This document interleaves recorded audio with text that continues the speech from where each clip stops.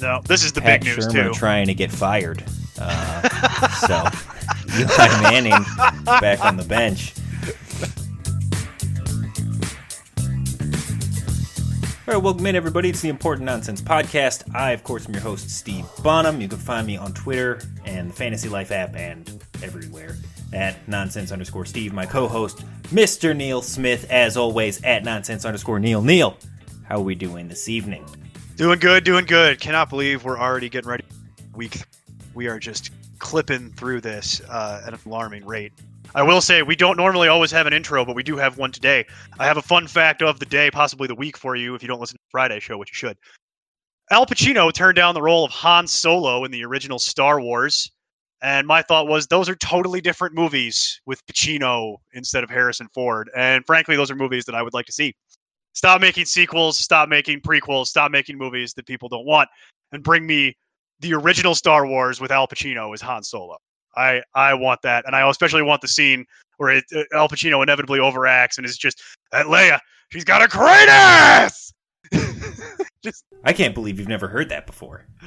I've never heard that before. You've heard that before? I've heard that before. I heard that years way late ago. to the party here? Uh-huh. All right, well, I guarantee you that there's people in our audience who haven't heard. So Sure, I thought that absolutely. was fascinating. And frankly, I want those movies. I mean, who wouldn't? But you can, of course, find us on iTunes, Apple Podcasts, Google Podcasts, Spotify, TuneIn, Stitcher, all that fun stuff. And don't forget to leave us a 5-star review. We appreciate it. Got to really stick it to that one guy. Make sure he understands how great we really are. Exactly. That he is in the minority on that opinion. Exactly. Make sure that he knows that he is wrong. Otherwise, I mean, we just look foolish, right? Right. Speaking of looking foolish, we should probably get going on the news since there's so much of it. The football preview. Halfback, passes to center, back to wing, back to center, center holds it, holds it, holds it! No, not that football. Oh, the Denver Broncos! Yeah, that's the one. You just don't understand football. News Good news, everyone. Extra, extra, read all about it. and stats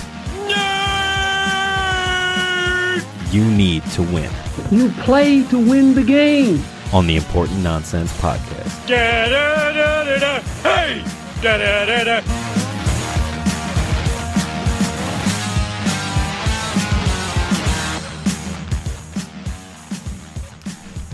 QB news, Drew Brees has a broken hand. Aaron Donald took care of that, so the rest of the NFC is sending him a fruit basket this week. He will be out at least 6 weeks, but is going to avoid IR. That means that Teddy Bridgewater is the incumbent starter there. Taysom Hill is also a thing, but I don't think you have to worry about him starting, do you? No. They won't commit to a starter, but we all know that it's going to be Bridgewater, and Taysom Hill will get more run at quarterback as they do more gadget plays, more direct snaps to him. They'll line him up with Kamara. They'll put Kamara back there probably on a few plays by himself and some direct snaps. It's going to be a little bit of a tweaked out offense with probably less of an emphasis on the raw accuracy of Breeze. They're going to have a better game plan this week. I'm not expecting them to look as flat. But I will say, if you didn't see it, Drew Brees had his hand broken by Aaron Donald's hand. He caught Drew Brees' hand as it was coming forward and smashed it because Aaron Donald is Bane in pads. Basically. Although, didn't Bane basically wear pads? I mean, kind of. More in the comic Essentially. books, less in the movie. Sure. But yes, Uh-huh. yes, he kind of already wears pads. But yeah, I couldn't believe it when I saw the replay of him just catching his hand and it just broke his thumb. It was wild. Yeah, it was wild. Really weird. Speaking of weird injuries, Ben Roethlisberger magically went down. What was your thought on that? Well, Ben Roethlisberger's tendon or his elbow just disintegrated on live television. He just went to throw it, and it just disintegrated, and he immediately pulled his arm down and screamed and ran off to the sideline. So that looked as bad as it looked on television. It was that bad. Oh my God! Why? That is exactly how that went down. He screamed, clutched his elbow, and ran to the sideline.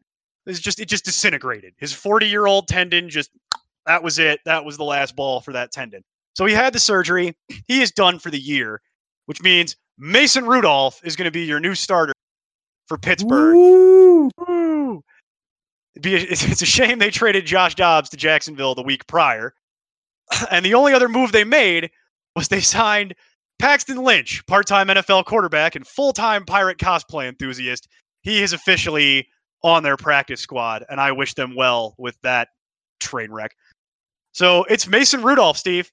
It's Mason Rudolph looking like, for real, quite possibly the rest of the way here. So yeah, we hyped Mason Rudolph last season when he was drafted by the Steelers we as did. the heir apparent. Watched a lot of his game film during college, so seen a lot of his work. I think what's really getting not a lot of play right now, flying under the radar, is the connection with James Washington. James Washington still exists, still in Pittsburgh, also still former teammates with Mason Rudolph in college. These are all important things to keep in mind. Foreshadowing. Cam Newton misses practice for the last 2 days. He's still in the walking boot after re-aggravating his foot injury.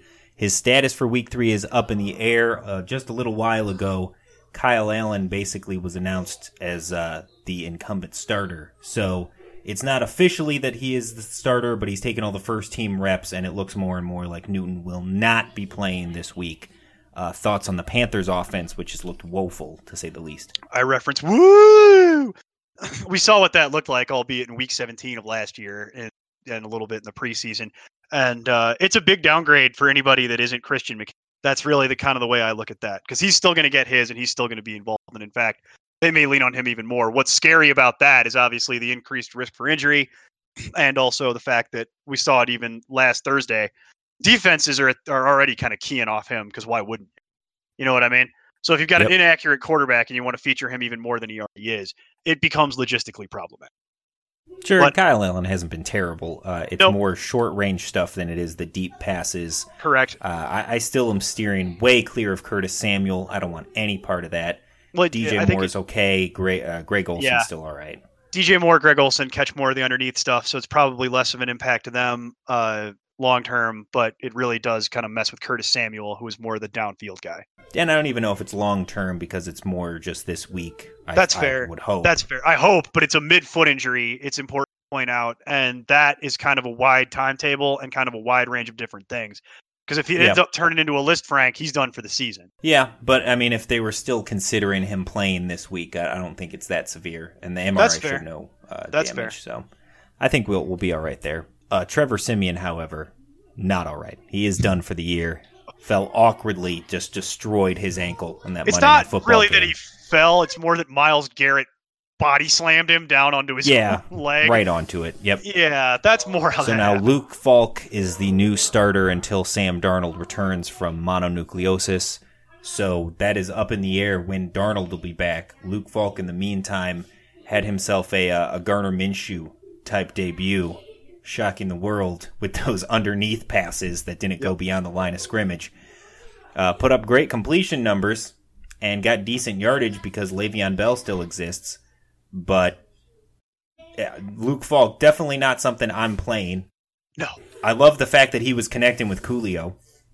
Yeah, So that was that's reassuring. good to see. That's good to see that it's not going to totally tank anybody out, I don't think. But Feels like it kills Jamison Crowder. A little bit, yeah. And it's also going to be Buzz off of that, inconsistent. so. It's going to be really inconsistent as well, as we saw. There's going to be some weeks where he's just going to throw those dump offs to the line of scrimmage and they don't go anywhere. You know what I mean? So there's also that. It's not looking good. Hopefully, Darnold can get back sooner rather than later. Daniel Jones is now the starter in New York. That didn't take long. No, this is the Pat big news Shermer too. trying to get fired. So Eli Manning back on the bench. I also love the fact that Jalen Ramsey is basically trying to force his way out of Jacksonville. And now you've got Tom Coughlin down there in Jacksonville like, oh, Eli's on the market? Oh, that's interesting. That would be phenomenal if that actually went down. That would be phenomenal. Would be so great. It would be an amazing thing to watch Eli Manning have to go down there, and then I wonder if he doesn't just hang it at that point. Sure. Rather than After we talked about it all off season, and then they Yeah. sign Nick Foles, and then Foles gets hurt, and they do it anyway. I mean, how great would that be? It'd be great. It'd be such a great NFL story, but to what last time they did this, someone tried this, they got fired like immediately. Now, granted, that was Chief of Security Ben McAdoo. Go look up a picture of Ben McAdoo if you don't get that reference. Well, hold on, Chief of Mall Security. Yeah, Mall Security. Thank you. It is Mall Security. And you can't lose and look like that and then bench the anointed one up there in New York and get away with it. So we'll see. But I like where your head's at. Pat Shurmur trying to get fired, doesn't want to stick it out with the season, knows how bad it's going to be. Like, nah. Yep. I'll just get canned and they'll have to pay me my money. It'll be fine. So does this affect anybody for you? I mean, Saquon's obviously Saquon. I wasn't high on Evan Ingram anyway. Honestly, I think he's the biggest question. It doesn't really do a whole lot other than it actually makes me feel a little bit better than the projections that I already had. Because with Daniel Jones back there, he's looked better than Eli already, all through the preseason and in limited work. There's going to be some growing pains. He's a rookie. There's going to be some bad throws and some turnovers. But what was Eli doing? Bad throws and turnovers. So frankly, I don't really feel like I need to tank anybody, nor do I feel like I need to move anybody up. I don't feel like I need to move anybody. All that it did for me was it changed my confidence modifier slightly from like slightly negative to like slightly positive, but it's not enough to move anybody. I just feel a little bit better about it, frankly, with Daniel Jones in there. I at least feel like they're doing something to move in the right direction, if that makes sense. You know what I mean? Yeah, if it wasn't for the numbers on the jerseys, I wouldn't be able to tell the difference. I mean, between the face, between the mannerisms, between the actual play style. As we know from the internet, Daniel Jones is the guy. He looks like the actor that you would hire to play Eli Manning in the story of Peyton Manning's life. We know this. It's exactly what he looks like. Come on, Eli, just retire so we can get Peyton in the booth. That's all I ask. That's the ideal scenario. Just hang him up so that Peyton can get up in there and we can have glorious Monday Night Football coverage for quite a while. That'd be phenomenal. Carson Wentz was banged up from the Sunday Night Football game. He did return very briefly afterwards. He was in the concussion protocol and passed it. Something to note because of his history with injuries, but I do think he will be okay. He'll start. He's playing. It's just be aware that Carson Wentz is already showing the injury flare-ups again. So it's Carson Wentz. It's gonna be there. I know. That comes with it. You gotta. If you haven't made a backup plan, go make your backup plan. Meanwhile, C.J. Anderson was cut by the Lions. Shocker. Yeah. Boy, if only someone could have warned you. Woo! I mean, all preseason, C.J. Anderson is going to be so good, and now what are you saying? Oh, sorry, we didn't listen to you. Yeah, you should be sorry. So C.J. Anderson gone. They claim Paul Perkins. So now you got Ty Johnson there. You got Paul Perkins. You got DK Metcalf. But mostly it's just the Kerryon Johnson show. Did you say DK Metcalf? I think you mean McKissick. Yeah, maybe I did say DK Metcalf. But, maybe I've had a little. Had one too many before we started here. He's just drunk on the idea of Peyton Manning in the Monday Night Football booth. Or I'm just trying to hype DK Metcalf's value any way I can. Even more so. Yeah. I don't think it does a whole lot, to be honest. It's really the Kerryon Johnson Express over there. And if he was to go down, is there anybody that you're like rostering in case? Is it Paul Perkins now? I guess I'm not really worried about it. Nope, don't care. Don't really care either. Cool. So that makes it easy. David Johnson left week 2 early, but then he came back dealing with a wrist injury, again like he dealt with before. He should be able to play and be all right. Chase Edmonds is someone you absolutely should own if you're a David Johnson owner. Yeah, wrist injury and David Johnson should set off all sorts of alarm bells if you know the history of David Johnson. You need to have Edmonds. It's very important. James Conner dealing with a knee injury. He says he's okay, but that is James Conner, so... something to keep in mind. Jalen Samuel's an interesting guy off waivers. I would definitely be adding him. Yeah, he would be the guy for sure. Connor couldn't go. We saw him have limited success last year when he was getting all the work. So for sure the guy you want to have on your radar, if not on the back end of your roster. Josh Jacobs dealing with a groin injury of his own. He has been dominating the first couple of weeks for the Raiders. You're welcome, America. Looked a lot better. Welcome. So Josh Jacobs, if he is out, is there anybody on the Raiders you want? Jalen Richard, perhaps? Want or would deal with. Richard is what I would tolerate. Want is a bit strong. Sure, but that's fair. Richard is what I would be considering playing as like some sort of low-end flex type situation. Because we've seen him also have value in the Well, when he gets all the work, you know what I mean? We've seen him have value. He can do it. He's more of a pass catcher, but... Devin Singletary dealing with a hamstring injury of his own. It forced him out early in week 2, but it doesn't really matter because he was being outplayed by Old Man Gore anyway. So, Devin Singletary, are you concerned? I mean, I'm concerned about Old Man Gore. That's what I'm concerned about if I'm a Singletary owner. Yeah, I'd be more concerned about the efficiency numbers of Singletary than I would be about this per se. I guess for right now, you're just going to have to deal with the fact that he's kind of beat up. You can't really play him in this condition if he's going to go, because if he's gimpy, given the weird kind of lack of consistent snaps that he's getting still at this point, it's not really something that you can hang your hat on. So it's kind of a home run swing, i.e. CJ Spiller from years past. So I'm more concerned about Gore showing up, dominating, looking good on his way to his 800 yards in NFL season, wherever he plays, doesn't matter, minimum. And that's my more concern, is that he just keeps on trucking. You know what I mean? And then there's no job for Singletary. I talked about this, how Singletary is the guy I want to own in week 10. I don't want him right now. I feel like you're overpaying for him right now. And there's no shot you should be playing him. This is Frank Gore's show still. And the people dismissing Frank Gore as if he's not there boggle my mind. I don't get it. The talent is there for Singletary. Great player, will ultimately be the starter.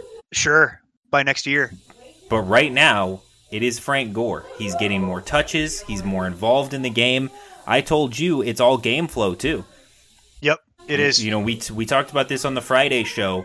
Up until when they were losing 7-0, and then all of a sudden Singletary scores a 14-yard rushing touchdown. And from that point until the fourth quarter, he didn't touch the ball. Was not part of the game plan because they took a lead. And that's how it's going to be for at least a good chunk of the first half of this season. Yeah, I'd say check back in on that kind of work thing in week 8, because I know the nerd is saying that change is going to happen rapidly, and I know you and I feel differently about that, because they're not just going to give him that job, especially if he can't stay healthy. Frank Gore is out there just grinding. You know what I mean? Yep. They're not going to change it. And they spent that money to bring Frank Gore there for a reason, which is why we had him ranked the way we did in the preseason. Because we've been saying, like, there's a real shot that he could end up taking over this job at some point. It looks like it's happened by week 2, and he might be the lead dog until week 8 or 9. Yeah, Frank Gore is just sitting out there. Get off my lawn. Just telling him, stay away from my lawn. Frank Gore is also out there in a shocking amount of situations across the internet. So just something to keep in mind. Damian Williams suffered a knee injury in week 2. He did not practice on Wednesday, something we will be monitoring and watching on Friday. You've got Shady McCoy, also not the picture of health himself, had an MRI done, and it came back clean. He's hopeful that he will be able to play this week. But again, with the two of them dealing with their injuries, at some point Darwin Thompson will be on the field, and whenever he takes over, it'll be his job to run with, literally. So I'm telling you, all these people that keep cutting Darwin Thompson and just throwing him away will regret it. At some point this season, he will be the Nick Chubb that has the $100 waiver claim from somebody in your league with the fab budget, and it makes more sense to go out and get him for $1 now and stash him on the back end of your bench than it does to wait until he blows up and you have to way overpay for it. Don't say I didn't warn you, people. Well, it's I've fair. been warning you. We've been warning you about the health of Williams and McCoy forever. So, I mean, it does make sense. And Kenyon Drake on the trade block. Breaking news from about a month and a half ago. I was going to say, not really new news, but more of a story that has gone away and then come. And I mentioned to you, if I'm in a deep league, 14, 16 team league with a big bench, Mark Walton is interesting. I'm just saying. Yeah. And we deep hyped league, him up sure. last year, and then he got cut from Cincinnati, went down to Miami. Kalen Ballage has been given opportunities. He was basically the guy this week. He has looked and it's been terrible. He ducked that pass. That was my favorite one. That was my favorite blunder. He made it on like every after sports coverage all week, and he was on ESPN just ducking out of the way of a pass right to him. That's really super brutal. Yeah, limited work last year. He didn't look great. He hasn't improved at all in the offseason. So Ballage looks like he doesn't deserve the job. Walton will get a chance, and again, worth a stash in a deep league if you're running back desperate, in my opinion. Meanwhile, Michael Gallup had to have arthroscopic knee surgery. He's going to miss 2 to 4 weeks, which is a big blow for the Cowboys offense because he was looking good last week. So with him finally turning it around when he gets back, that'll be big for them. But in the meantime, Devin Smith really stepped up out of nowhere. As somebody that lives in the Dallas area, I had no idea who that was. So that tells you how under the radar Devin Smith is. And when they're playing Miami this week, everybody has a chance to go off for 50. Doesn't matter. Yeah, you're playing Miami. Start your Cowboy.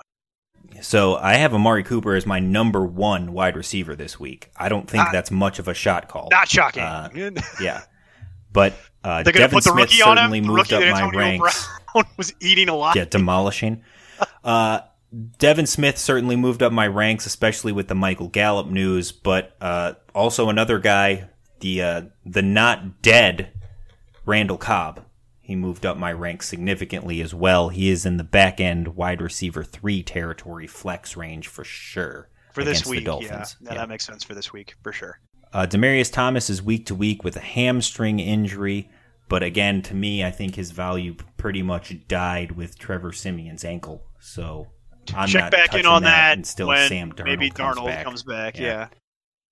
Tyrell Williams dealing with a hip pointer. Of course, the week that everybody was high on him, he would, find a way to get hurt and miss a bunch of time. So Ty Williams, something to monitor if that's what you've been playing. But again, that Raiders offense has looked legit at least the first couple weeks of this season. Yeah, if he's not playing, even more for Waller and Renfrow. Cody Latimer's in the concussion protocol, but again, with Daniel Jones, it's not something I'm really interested in. Alshon Jeffrey dealing with a calf has missed the walkthrough and has significantly fallen in my rankings. It's the same reason I never really want to own Alshon Jeffrey. Is every week he's questionable. You can't know for sure if he's going to play or not. I happen to know Steve owns Alshon Jeffrey in several leagues this year, and I hate it. Be about any part of it. But yes, it's to have to sit there and have him be questionable constantly, and then in the first quarter he's like, I'm just not going to go, and throws up a 0. That happens way too often for my liking. But Alshon Jeffrey dealing with a calf issue, something to keep in mind there. Deshaun Jackson expected to miss 2 weeks with an abdominal strain. So again, the walking wounded for the Eagles. J.J. Arcega-Whiteside is going to get an opportunity at least. And then you've got Nelson Aguilar. Mr. Butterfingers himself. Yep. Nelson Aguilar is going to get a more prominent role. He was also in and out of the last game too. He's also the picture of health, as we know. He was in the concussion protocol and out of the concussion protocol game, just like seemingly everyone else who played for the Eagles that night. Meanwhile, I'll use that to transition to Dallas Goedert, who left that game with an ankle injury and is questionable to play this week. Goedert, like I said, is the only tight end handcuff this season and for a long time. So if something were to happen to him, it's not really going to affect your roster, or at least shouldn't. I don't know why you'd be starting Dallas Goedert. Some crazy, deep league. Some dynasty situation, I guess. Maybe. I don't know. That's nuts.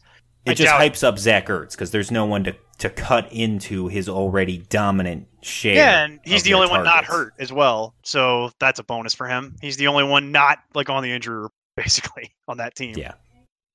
David Njoku left Monday night's game with a concussion. He's also dealing with a wrist injury, though, that could require surgery. That's the more pressing issue. If David Njoku was to miss time, there's nobody on the Browns that I'm really looking to roster at tight end, especially with all the other mouths to feed they have there. No, you'd have to change teams, and then maybe we wait and see if somebody can emerge. There's no one that's an immediate fill-in. I would think it boosts the value for Jarvis Landry, though. Yeah, sure. Absolutely. Stuff. Yeah, absolutely. And then Mark Andrews missed practice on Wednesday. He's been dealing with a foot injury.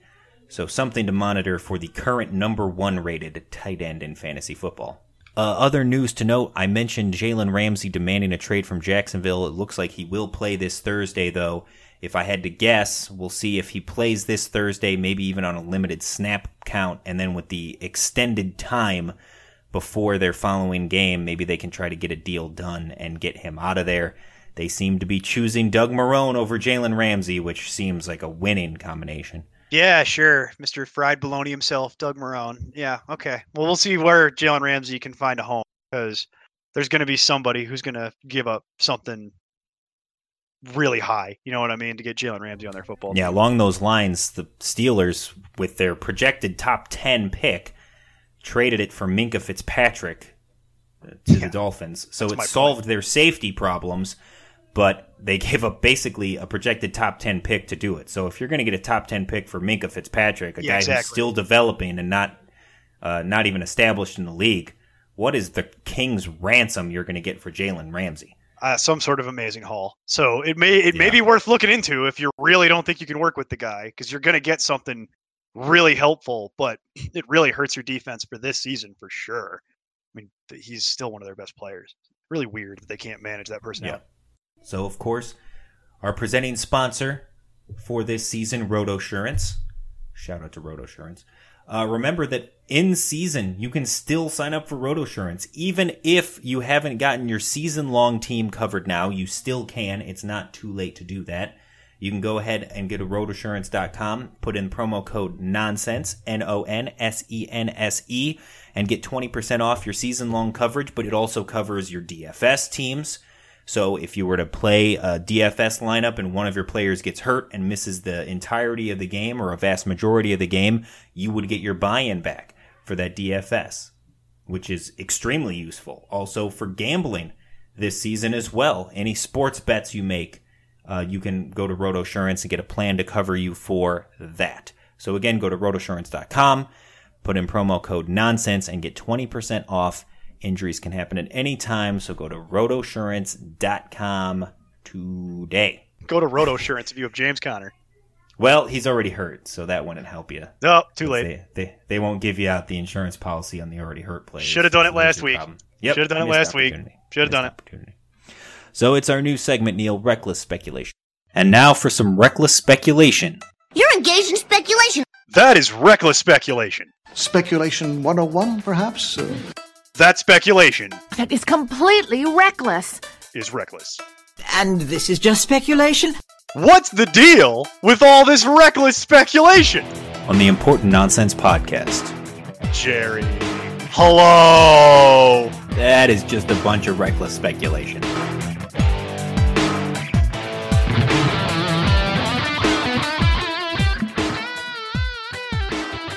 So we're going through quarterback situations this week.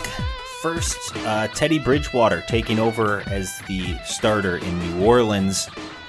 No starter has officially been named, but we're assuming Bridgewater because he's the only actual quarterback there. I mean, Tyson Hill's more of a gadget guy.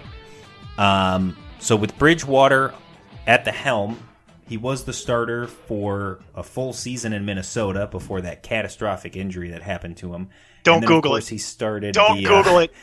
He started the final game of last season. He's been there for 2 years now. So, Teddy Bridge, how does that affect the Saints in your eyes? So, for me, it just tanks Michael Thomas. No. It does hurt the actual traditional receiving core, obviously, because he's not as accurate as Drew Brees. It's going to take him a little while to kind of get acclimated to all of that. I think it hurts Michael Thomas in a real way, not in the sense that it maybe makes him week to week completely outside the top 10, but not all targets are created equal. So even if they still are drawing plays up for him, can Teddy Bridgewater get him there with the same level of acuity than Drew Brees can? Probably not. I would say no. And really what I think it actually helps is things like Alvin Kamara, weirdly, Jared Cook, Taysom Hill is going to be more involved because they're not even calling Teddy Bridgewater the starter. They're basically going to run the Florida offense from a lot of the checkdowns is what you're saying. A lot of the checkdowns is who I'm increasing, and a lot of the down the field stuff I'm decreasing. Ted Ginn, for example. I was going to say basically for me, I agree with you.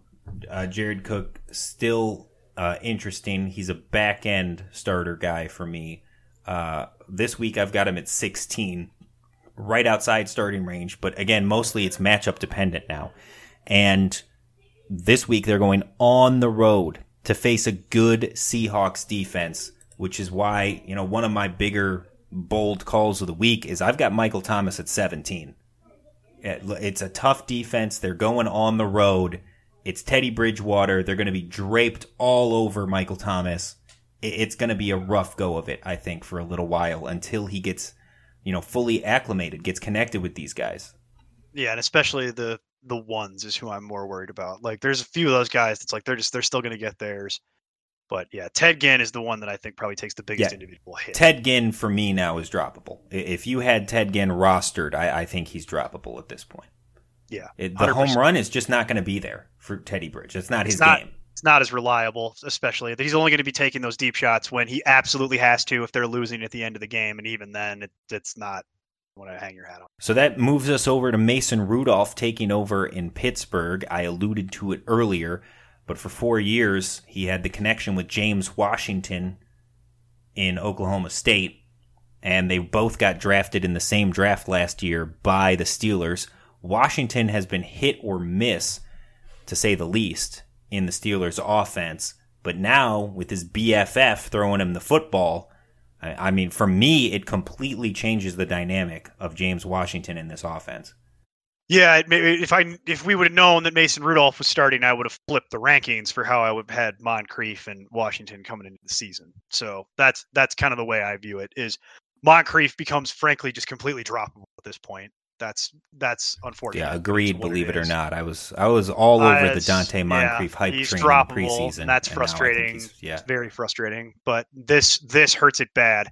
And I agree. Washington is probably the biggest individual riser, and then second on that list is actually Vance McDonald, who a lot of people already were dropping. And with a inexperienced quarterback, tight end just becomes that much more valuable. We saw it when he was in there last week. He's going to have to use the checkdowns and the safety blanket that a lot of younger in their career quarterbacks need, which is a nice tight end. And until he gets hurt, Vance McDonald is certainly a nice safety blanket for Mason Rudolph. So I think his value is kind of on the upswing as well. Yeah, I've got Vance McDonald at tight end 10, so I totally buy into that. Like I said, I agree with you that Moncrief cuttable. I dropped Juju down to 20. Yeah, that hurt. So that hurt him a lot. It's the same type of deal. Look, Mason Rudolph, not a lot of people remember he's got a cannon. Dude can chuck it when needed. So I think that's going to help a lot of value for these guys eventually as soon as he's got the connection.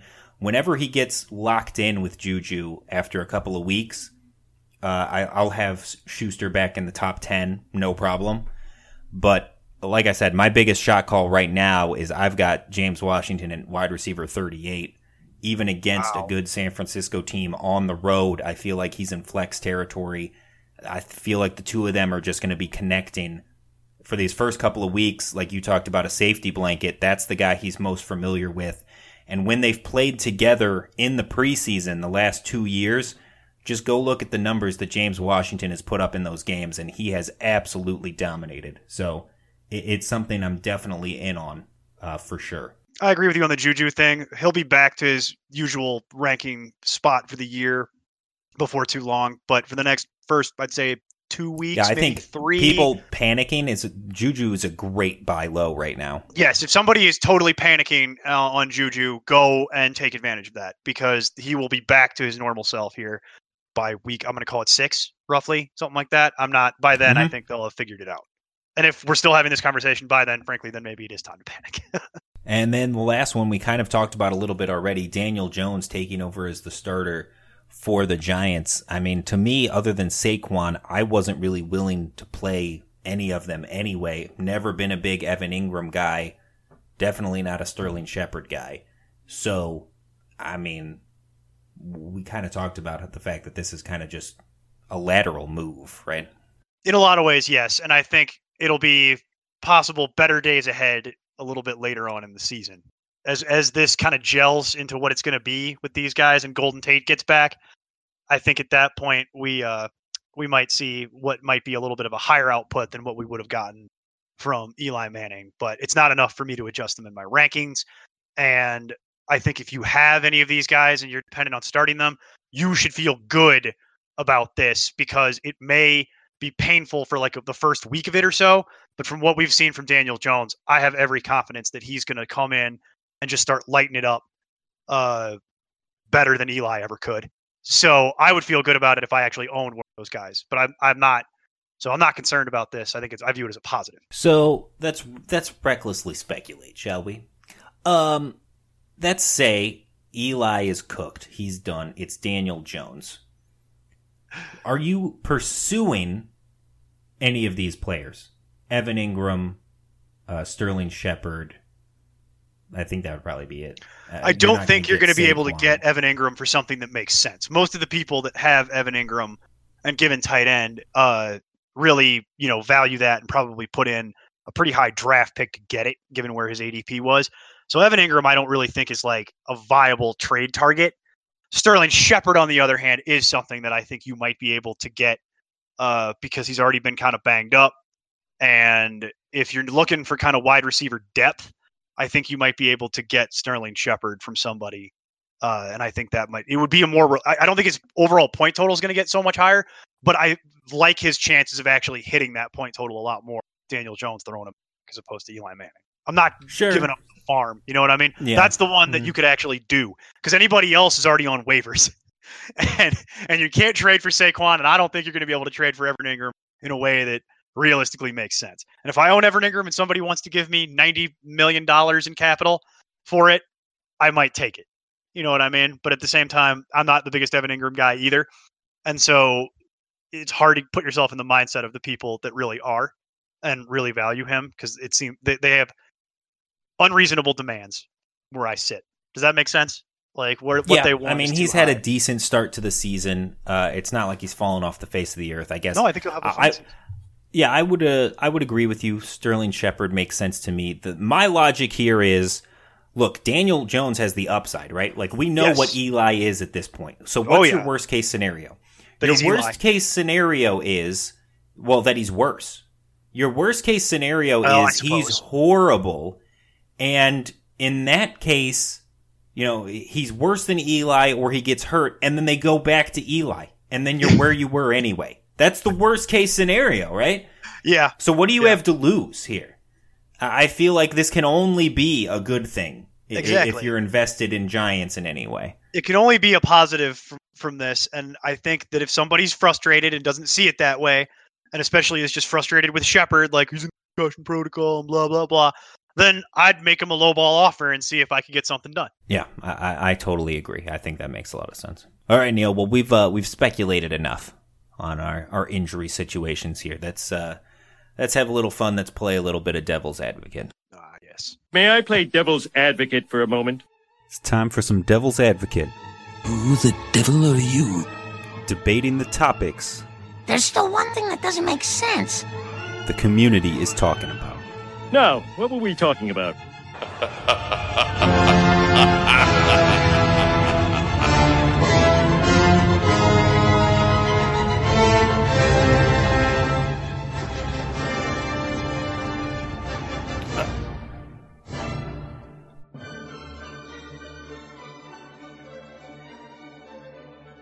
All right, Neil, as usual, I will defer to you for Devil's Advocate, so go right ahead. Thank you. All right. So this week for Devil's Advocate, we've got a lovely slate. We'll start off with the softball one, my friend, because as followers of us on the website will know, you had an article go up today about the San Francisco backfield, and this is the hot topic. So with McKinnon to IR, Tevin Coleman dealing with a high ankle sprain, as we talked about last week, we are down to Matt Breida, the picture of health, Raheem Mostert, and Jeff Wilson. And the topic that is on everybody's lips is, what are we doing here? What do we do? How are we going through it? So for those of you familiar with Devil's Advocate, we usually pick a side. And so since I already think I know what Steve's is, I'll say, you want Matt Breida. Look, it's the Shanahan offense, people. It's Shanahan himself. You always wanted Devonta Freeman. He's the guy that you want between the tackles. He'll catch some passes. He's not the most reliable guy in the universe. He does have a tendency to get kind of nicked up, but he always comes back into the game for you. It's the hallmark of Matt Breida. And he had a great yardage output last week and the week prior. So really, you want the guy who's going to be more involved, and that's what it is. And now I'll let Steve just tackle that argument into the ground. Yes. So to that I say, fool! You are a fool! So historically, as I went through in the article, Under the Microscope on importantnonsense.com, go check it out. Look, as I went through, Kyle Shanahan, since he came into the league, has always run by a committee. So it was laughable to me when everyone said, oh, there's no more Coleman, there's no more McKinnon, it's the Matt Breida show, right? Well, no, it's not. It's clearly not. And it's always going to be a committee. That's the Kyle Shanahan offense. So, first of all, it's Mostert and it's Breida. And the guy that I want more than anything is Raheem Mostert. And you just look at what they were able to do last week. First, in week 1, after Coleman got injured in the first half, it was basically a 50-50 split between Mostert and Breida in terms of snaps and touches. And I told you when we were watching it, they were force-feeding him the ball in the second half of that game. And then this past week, they go out there and Mostert plays 32 snaps while Breida only saw 21. Of those 32 snaps, Mostert had 14 on pass plays. So he was the pass-catching back, and he had more carries than Matt Breida. So he was the pass catcher, and he was getting more carries. And what's even more concerning for me is that they gave Matt Breida the ball. He was getting 10 yards per carry, which you can't possibly expect him to get 10 yards per carry every week because they're not going to play the Bengals every week. Why not? And then after he would get them into the red zone, Breida didn't see any touches in the red zone. None. Not a single touch. Raheem Mostert had a target and a carry in the red zone, while Jeff Wilson came in from the practice squad and got 5 carries, including 2 touchdowns in the red zone. Breida wasn't utilized at all. He wasn't even in there for any red zone snaps. So once they get into the red zone, it is anyone but Matt Breida. The more opportunities you have to score, the better your chances are to put up those fantasy points. Mostert is getting red zone opportunities. He's getting the targets. He's getting the same amount of carries as Matt Breida. Sure, he didn't average the 10 yards per carry that Matt Breida did, but Matt Breida is not going to average that as well. And my overwhelming stat that kind of just caught my eye more than anything is per our friends over at Pro Football Focus, PFF, for the season, Raheem Mostert is averaging right now 0.56 fantasy points per snap on the field. Matt Breida, 0.36 fantasy points per snap on the field. When Mostert is getting more snaps than Breida is, and he's averaging more points per snap, why on earth would I play Matt Breida over Raheem Mostert? So then it leads us to the logical point of what do you do with any of this?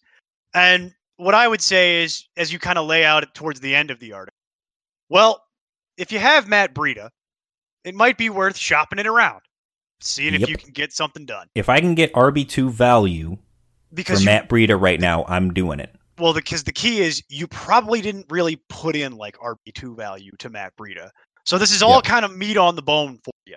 And I completely agree with this. If I have Matt Breida right now, I am trying to trade Matt Breida, irrespective of whatever anyone's actual feelings are to how good Matt Breida is compared to Raheem Mostert.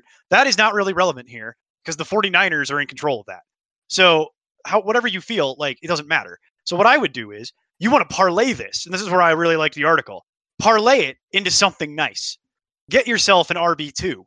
Go and get yourself something better for Matt Breida and possibly sell somebody some snake oil here. See if you can staple something to Matt Breida and get a wide receiver if that's what you need. Because there's going to be a drop-off, as you put it, because no one could possibly average 10 yards per carry for the season. If you could, you would go to the Hall of Fame. Well, yeah, not only is he not going to average 10 yards per carry, but as I mentioned, he's not getting the opportunities near the red zone. There is no touchdown upside. He's not getting targets, so there's no pass catching upside in PPR. And the big thing to take away when you're evaluating anyone in the San Francisco backfield is that Kyle Shanahan came out and said last week that they're hoping to get Tevin Coleman back after their week 4 bye. So you have this week where I favor Mostert over Breida in my rankings, if I'm choosing between them, I'm picking Mostert to be the better back in the San Francisco backfield. Then week 4, they have the bye, so they're not going to do anything for you. And then Coleman will be back. And my biggest fear as a Breida owner is that when Coleman comes back with what Mostert's doing right now, where does Breida play? He doesn't. He ends up being relegated to your bench potentially, and that's the worst possible outcome for you, which is why I like the article, because now is the time. You have a very limited window here, folks. Right. You have about 4 days, but you can have to strike while the iron's hot. You can do this. It is totally doable. If you are within earshot of this, you own Matt Breida, run to your league and see if somebody will give you something nice, because this is the highest point of his value likely for the season, unless something completely outlandish happens to Tevin Coleman. Like he's just done. You know what I mean? And even then, I mean, what's your best case scenario? Is something happens to Coleman and he's done for the year, and then what? Mostert is still the guy in my mind. Breida's still the number 2. Would still have his current job, that would at least be better than him getting 0 bench. So my point is, you can get him off there now and get something nice to somebody who's possibly not really paying attention and just knows the name, or just blindly looks at those numbers. Yeah, that too. There's always that. But let's move on. I think we've covered that, and I wanted to pump the piece because it was excellent work. So give that a read. Few more, and we can try and do these quickly. So these are the other hot topics that are buzzing around. O.J. Howard. We've referenced this a couple times. He's having a disastrous start to this year. By the way, if you were paying attention to us this season, you don't own O.J. Howard in your leagues, so you're welcome. It's been brutal. He literally had a 0 against the Panthers, and people are panicking. So if you have O.J. Howard, there's a couple different ways we could go with this, but ultimately, let's drill it down. What do? Trade, stand pat, or just cut him outright?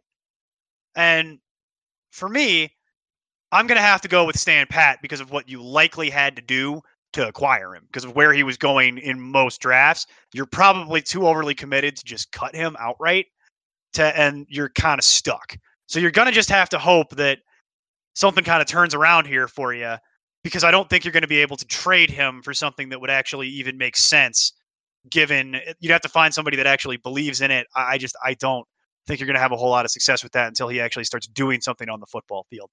So unfortunately, as frustrating as this is, I kind of think you're just stuck, because I think you've probably paid too much to cut him. Really probably can't trade him even unless you have to staple something to it. And that's really not what I want to be doing right now. With all these guys, I feel like cut isn't an option because of the price you had to pay. I think they're all too valuable. So it's either stand pat or trade. And for me, I'm going to try to trade them. With the other guys, it's going to be much more difficult to try to move because of their position value, because of the other names there. O.J. Howard was a top 5 tight end, and we all know what a dumpster fire tight end is. So it's possible that he could absolutely blow up and be really good and put up good numbers at tight end. But it's also possible that there's somebody out there in your league that is currently having to play Jason Witten and is willing to give you a backup wide receiver that would be an improvement on your team to get O.J. Howard because of the upside. And if you have another option, like if you were, say, to have won the bidding war to get Vance McDonald in your fab, or you were able to pick up somebody on the back end of your tight end. Darren Waller. If you were able to get Darren Waller off of a fab, or you had Mark Andrews as your backup. Like you had another option at tight end that now you don't need O.J. Howard, and you can trade him on name value alone. You still might be able to get a backup running back, a backup quarterback, a backup wide receiver that helps the depth of your team compared to what you were hoping to get out of O.J. Howard. So what do you do then in the situation that I see some people in where you've got O.J. Howard and literally nothing else and it's just completely tanking you? Do you just try and trade him at that point still? Well, then you have to hold it. Yeah, because that's where that's kind of the if you have literally nothing else, then obviously you have to hold it. But I'm saying in the scenario where you might have another option, I'm absolutely looking to move it. Why hold out for the best case if scenario? You have another option, that's what I want to qualify. So yes, if you have another option, go for it. But yeah, if you're stuck, you're stuck. That's kind of what the frustrating part of this situation is. I would still be looking at trying to pick up some sort of other option off of waivers, and hopefully you did that already, but we're only 2 weeks in. So it is possible that you missed out on the Hawkinson, Mark Andrews, Darren Waller bidding wars. But let's move on to possibly an even bigger name. Joe Mixon. Joe Mixon. This is a real polarizing topic as it is every year. What do people think of Joe Mixon? Some people actually think he's outright terrible. That's right. I'm talking to you at FF Nerd. And it's an interesting conversation because he's obviously been a little bit dinged up. He's kind of had a slow start, and obviously he plays for the Bengals, which is just a bad football team typically. So a lot of people are speculating on, what do I do here? Do I kind of just sit tight with Joe Mixon, or do I, try and trade him off my team? And for me, well, if you were listening to us, you already have Giovanni Bernard on your team because of what you had to invest in Joe Mixon. Okay. Yep. So if you're listening to us, that already happened for you and you're not really asking this question. So I'd like to just point that out. Second thing is I'm not trading Joe Mixon because I think Joe Mixon's got top 10 running back level production when he's out there. Like, I'm not prepared. Like, you'd have to give me something of equal value to what I think Joe Mixon still is. You know what I mean? I'm a little confused by this, frankly. Like, maybe Steve, we're crazy.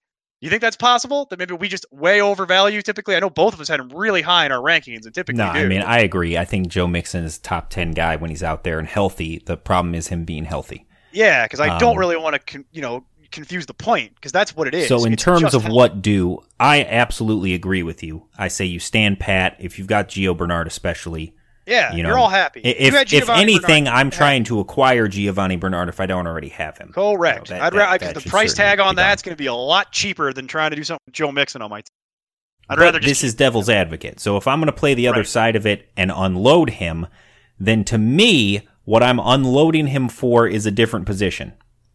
It's because, again, it's the same type of situation with Howard, where the only reason I'm willing to unload him is I'm deep at that position.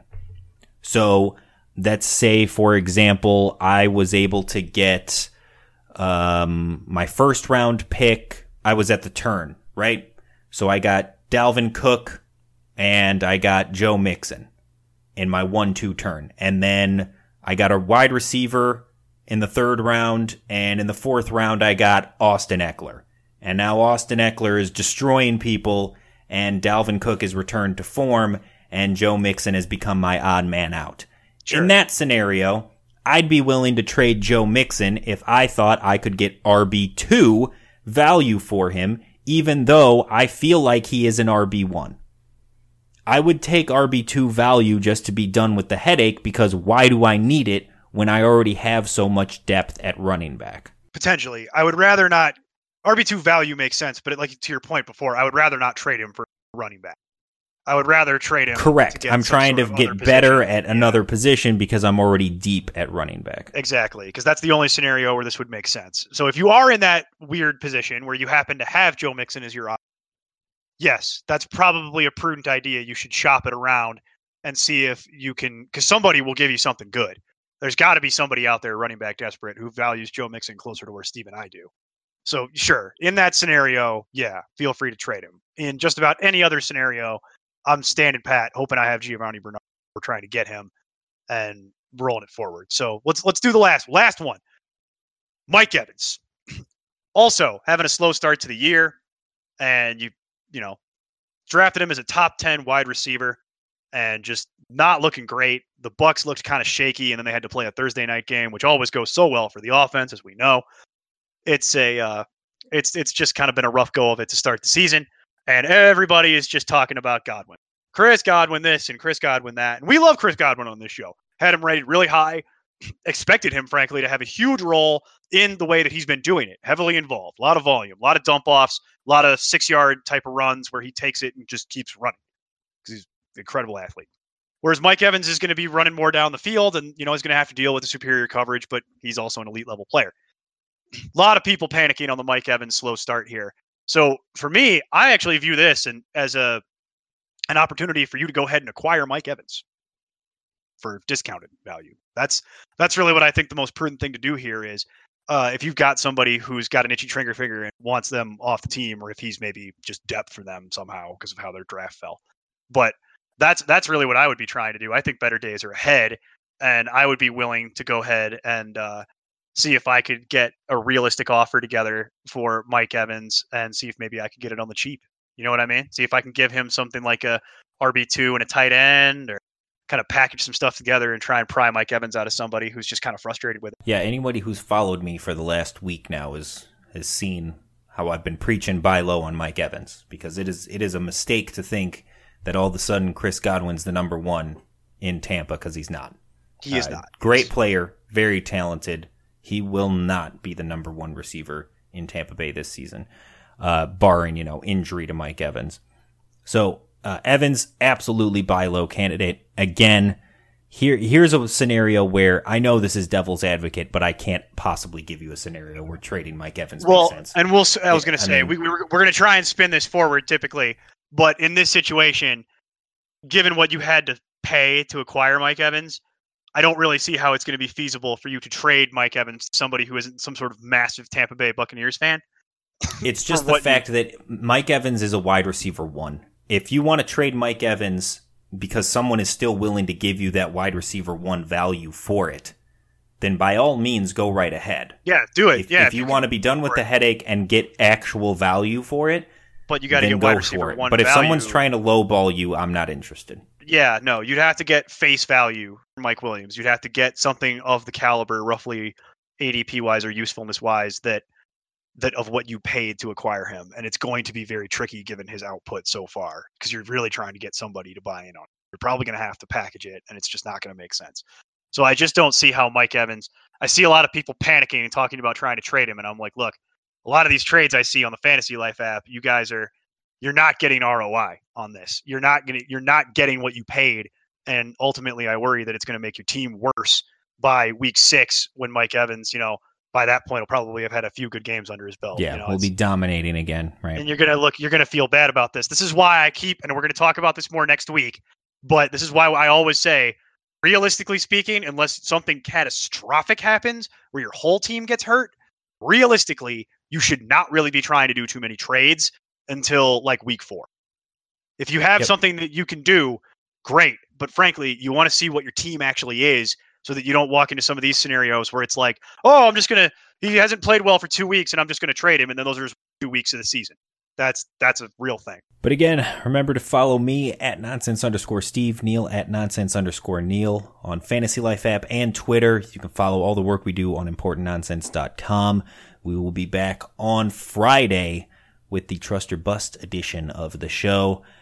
So thank you, Neil, for joining me as always. I will be talking to you shortly. And everybody out there, have a good couple of days till we talk to you again, and just keep up the nonsense. Catch you Friday. Music for the Important Nonsense podcast is provided by Benjamin Banger, Tritachyon, and Admiral Bob. Thank you for listening, and be sure to keep up with all the latest content on ImportantNonsense.com.